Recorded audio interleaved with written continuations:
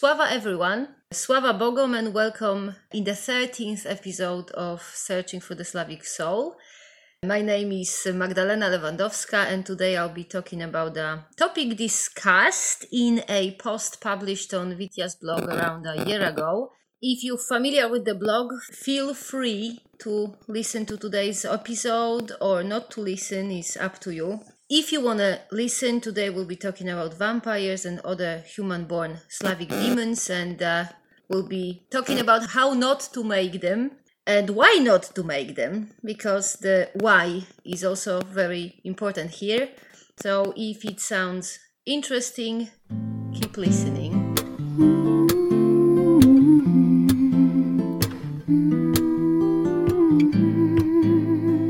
So, vampires. Demons, let's go.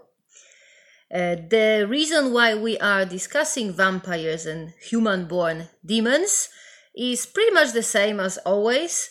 As always, in Vitya Project, we are trying to dissect the Judeo-Christian from the pagan in the Slavic tradition, particularly in the areas such as morality, ethics, way of life, way of believing, performing rituals, and looking at the world in general.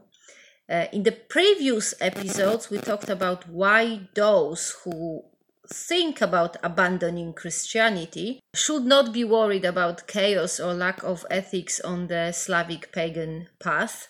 Today we will talk about pretty much the same, just from a different perspective, from a perspective of vampires and other human-born Slavic demons. Before we get to the Slavic demons, we will have to circle back to the Judeo-Christian ideas we are trying to dissect today. In the last episode, we were talking about all the, quote-unquote traditional Christian values that are apparently so very important for humanity to follow because, according to most of the critics of modern way of life, without those values, the humanity will just cease to exist and chaos will be allowed to run rampant and consume all our civilization and everything.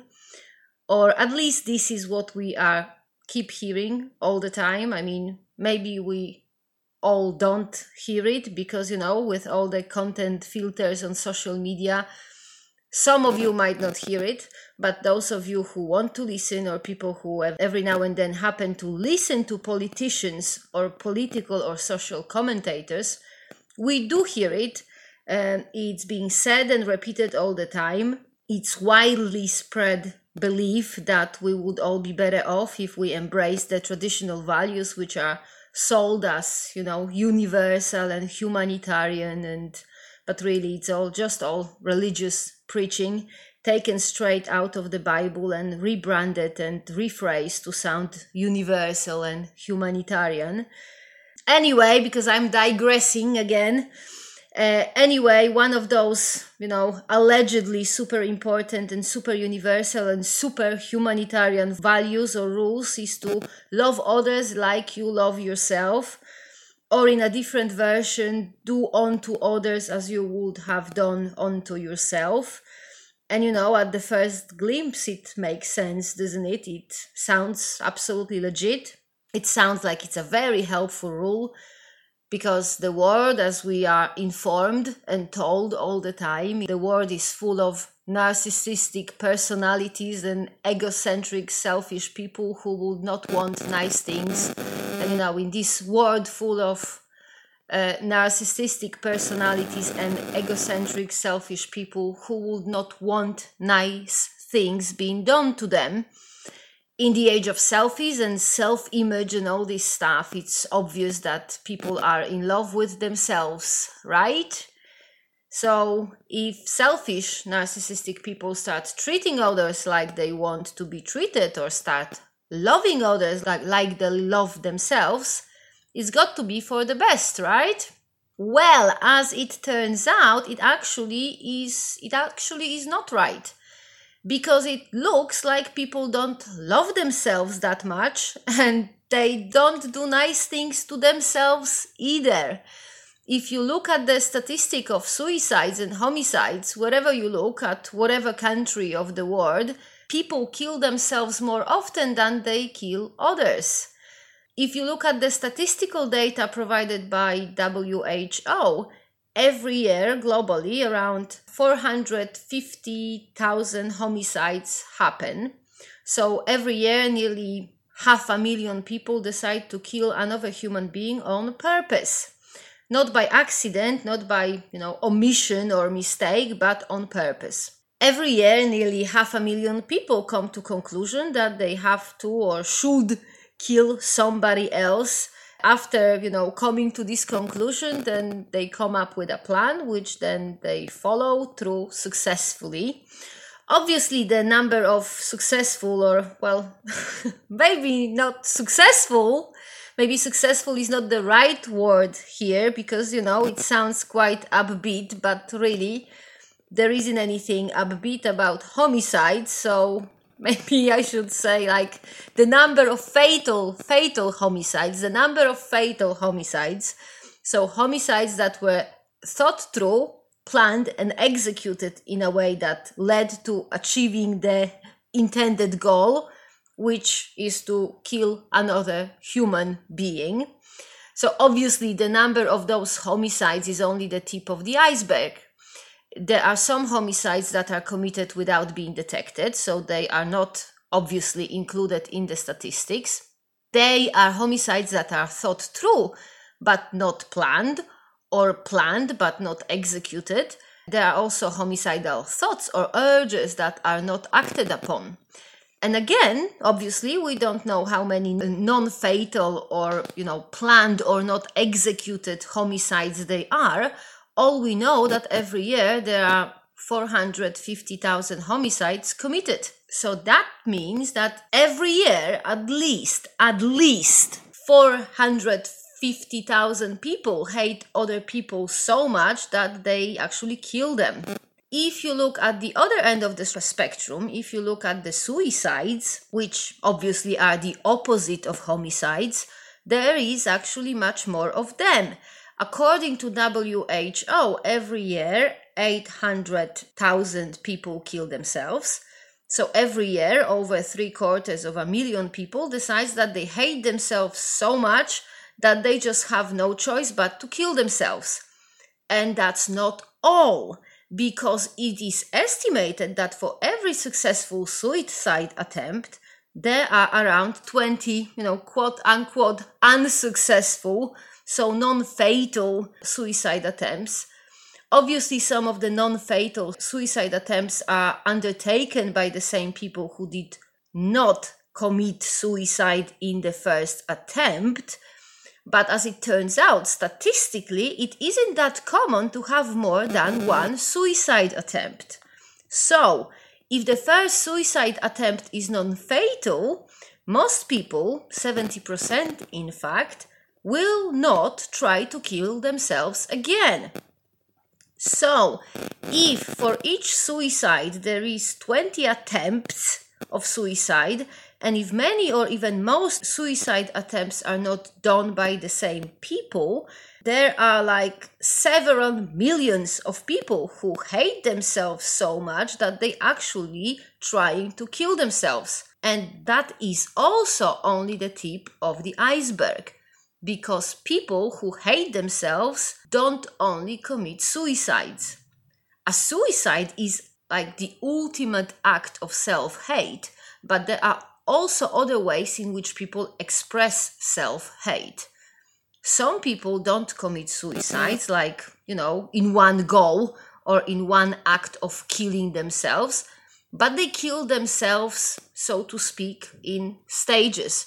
So not in one go like it happens in a suicide attempt, but slowly, one drink or one dose of a drug at a time. So those people, and there are literally hundreds of millions of them, if not a milliard of people like that, they don't hate themselves enough to kill themselves, but they hate themselves enough to regularly hurt themselves and abuse various substances that are slowly and gradually but surely killing them. And WHO statistics illustrate it clearly. For example, every year 3 million people die from consequences of alcohol abuse. 275 million people use psychoactive drugs, and 450,000 dies as a result of that. And those numbers are only deaths. The statistics of active alcoholics or people addicted to other harmful substances are even worse, because thankfully not all addicts die. Some of them get better, but still there is a lot of people who want to kill or seriously hurt themselves, much more than there are people who want to kill or hurt others. So we really should be grateful that people don't follow the Christian ideas of loving others like you love yourself. Because if all the suicidal people and all the people poisoning themselves with alcohol or drugs, if those people suddenly started to, love others as much as they love themselves, there would have been a lot more homicides, at least twice as much as there is at present.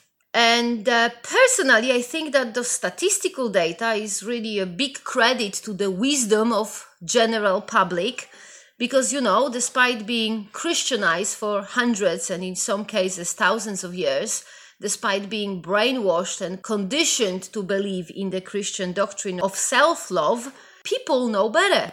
Despite being told to, love or rather hate others as much as they do themselves, they resist. They keep this toxic love to themselves.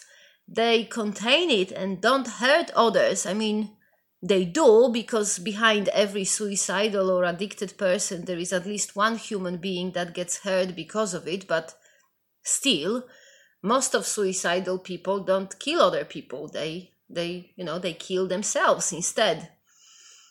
I am absolutely aware that what I've just said is a big generalization. I'm painfully aware that addiction or suicidal tendencies is not something that just happens to someone.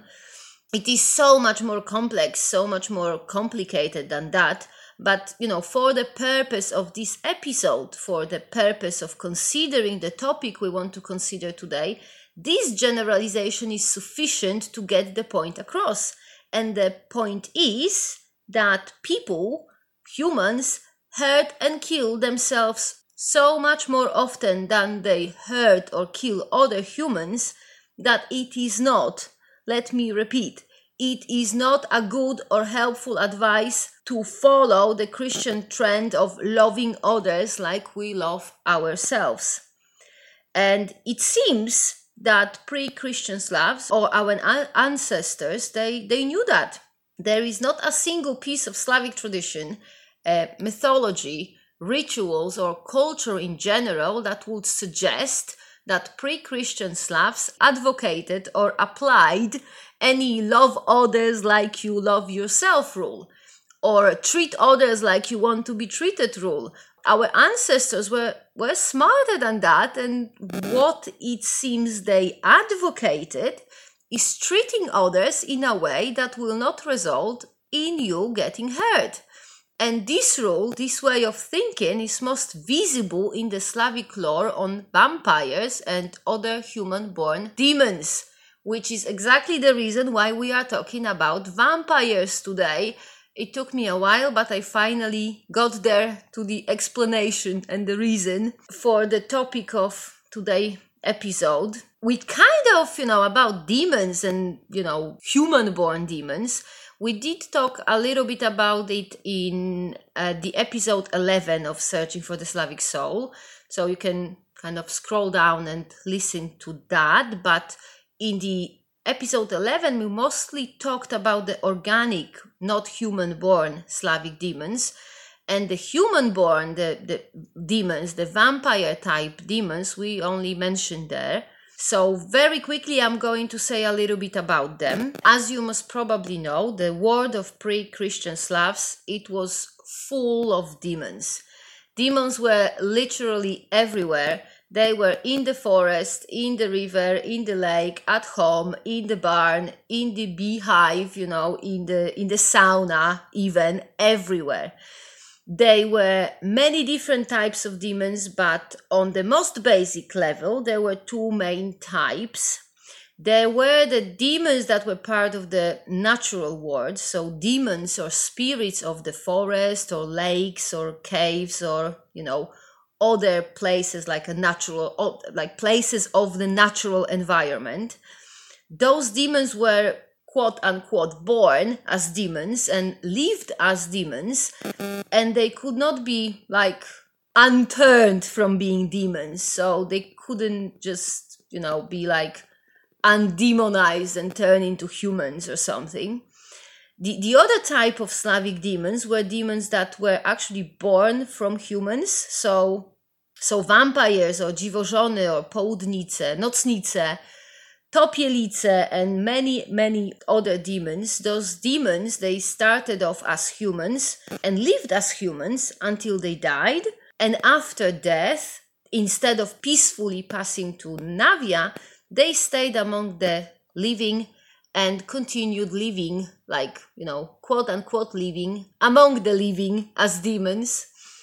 And those demons, the human-born demons, the demons that were human ones, they were the ones that pre-Christian Slavs were really, really scared of. Because only those demons were actively pursuing, hurting humans. They were actually, out there to kill us or hurt us, because the organic, the non-human born demons, the demons that were part of the natural environment, they were either ambivalent or neutral towards humans. They did not bother people if they were not bothered by people. But the human-born demons, the vampires, the dziwożonas or topielce, they were actually out there to kill the living. They wanted the living's blood. They wanted the life. They were after destruction and torturing and, tormenting the living people. The reason why they were like that, it's because they were human ones. And when they were humans, they were not treated right, so they wanted their revenge. Because it actually isn't that easy to become a human-born Slavic demon. In order to become a vampire, for example, a number of things has to happen, and they have to happen, to one person. So firstly, in order to in the future become a vampire, you will have to be predisposed to vampirism.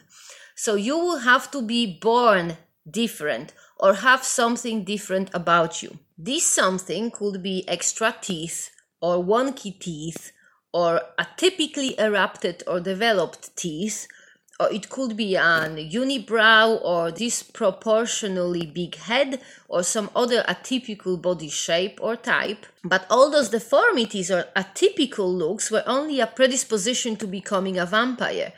Because in order to actually become one, you will have to die and after that not receive a proper funeral ritual.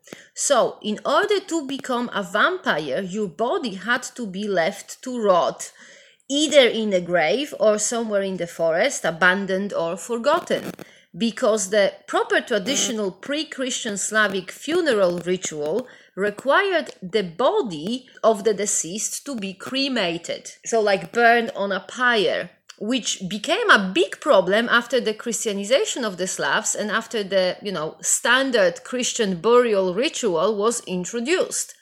The change from cremation to burial resulted in developing of many anti-vampiric burial rituals, which were still practiced and very much alive in the 19th century.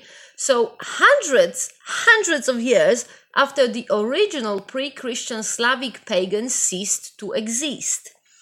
Anyway, in order to become a vampire, you had to be overlooked and forgotten by your community. So it's no wonder that vampires came back to hurt the community that forgot them. Because, nobody wants to be forgotten. Nobody wants to be ignored, overlooked, or just left out there to rot without a proper, respectful funeral ritual. And it was pretty much the same thing for any other human-born Slavic demons. Dziwożonas, for example, were quote-unquote born from women who died during or shortly after childbirth. Południce, so another, Slavic demon, they were born from young women who died just before, during, or shortly after their wedding. Or rather, they were not born, they could be born if the bodies of those dead women were not treated properly and respectfully, if their souls were not sent to Navia in a proper funeral ritual. And it wasn't any sort of secret lore. The demonology was a common knowledge among pre-Christian Slavs. It must have, because if it wasn't widely known and understood, none of this knowledge would have survived to this day. So every single pre-Christian early medieval Slav knew how to recognize a potential future vampire. Everyone knew what could happen to a woman in childbirth if her body, didn't receive a proper funeral. So really, if the community, if they neglected to take care of the bodies of the people who were in the risks group of becoming a demon, the society, the community could only blame themselves for allowing the demon to be born. So basically what I am saying here is that our ancestors, the pre-Christian early medieval Slavs, were no dummies. They knew and they understood human nature. They understood the power of anger, fury, wrath, the need for revenge. They knew it and they were afraid of it. They were aware how evil or how demonic a human being can be, and to protect themselves and the future generations, because obviously once a demon is born, it does not die. It keeps existing and tormenting the living until it gets taken care of, so until the body receives a proper funeral.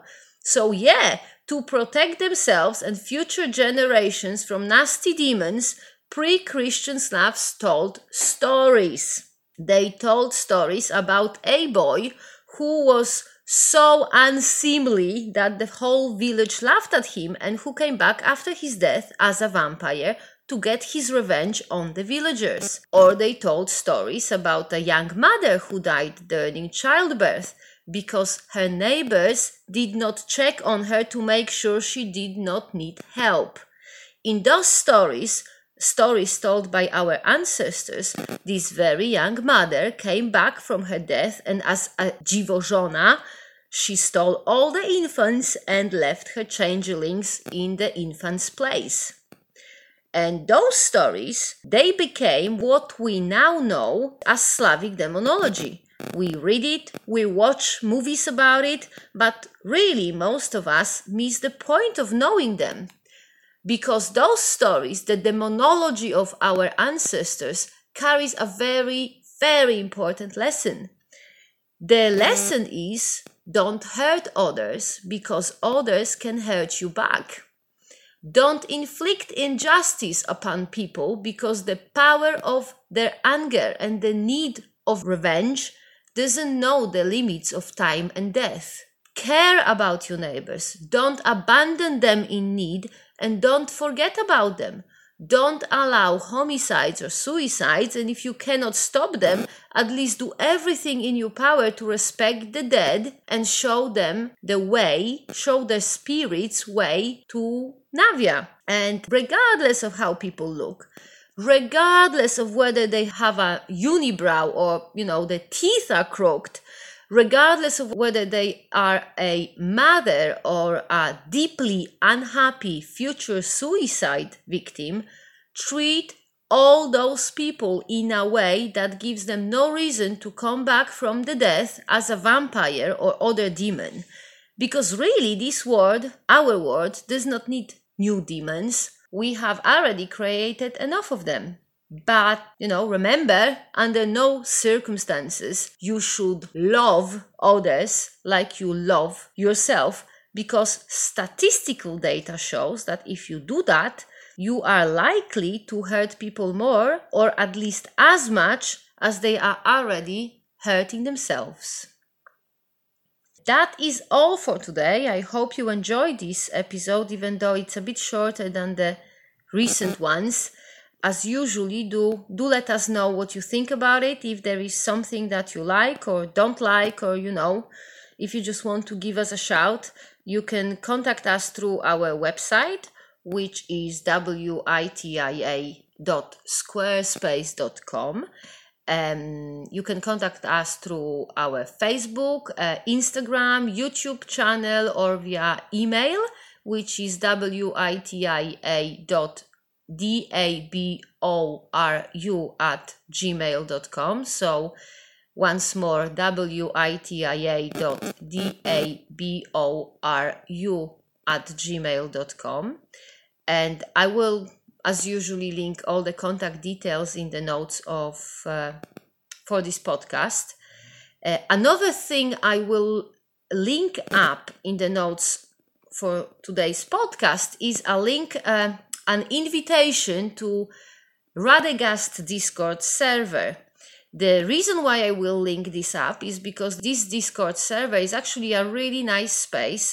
It's completely free of nazism, xenophobia, and on top of it is full of practicing Rodnovers who are knowledgeable, and they will answer any questions you might have. They also, pretty much all of them, speak English. You will also find there plenty of resources in English. I think some other languages as well, but mostly in English. So yeah, do check it out. Also, what I keep forgetting to mention since since the very first episode of Searching for the Slavic Soul, and we are now on the episode number 13, but hey ho, never mind. Well, anyway, what I keep forgetting to mention is that you can listen to Searching for the Slavic Soul on pretty much every podcast platform. So on Apple Podcast and Google Podcast and on Spotify, and podcasts on Amazon Music and on Stitcher, pretty much every podcast platform you can think of. So yeah, now I said it. I was told I'm supposed to say it in every episode, but I keep forgetting. So I do my best to mention it like, every 30th episode or something like that. And I think that is it. I think I've said it all. We talk about demons, about suicides and homicides and drug addictions and alcoholism. So all the fun stuff. I invited you to contact Vitia's project, mentioned about the amazing Discord server, told you where to find us. So, well, that's all for today then. Take care, look after yourself and look after others. Make sure you don't make any new demons, and Sława!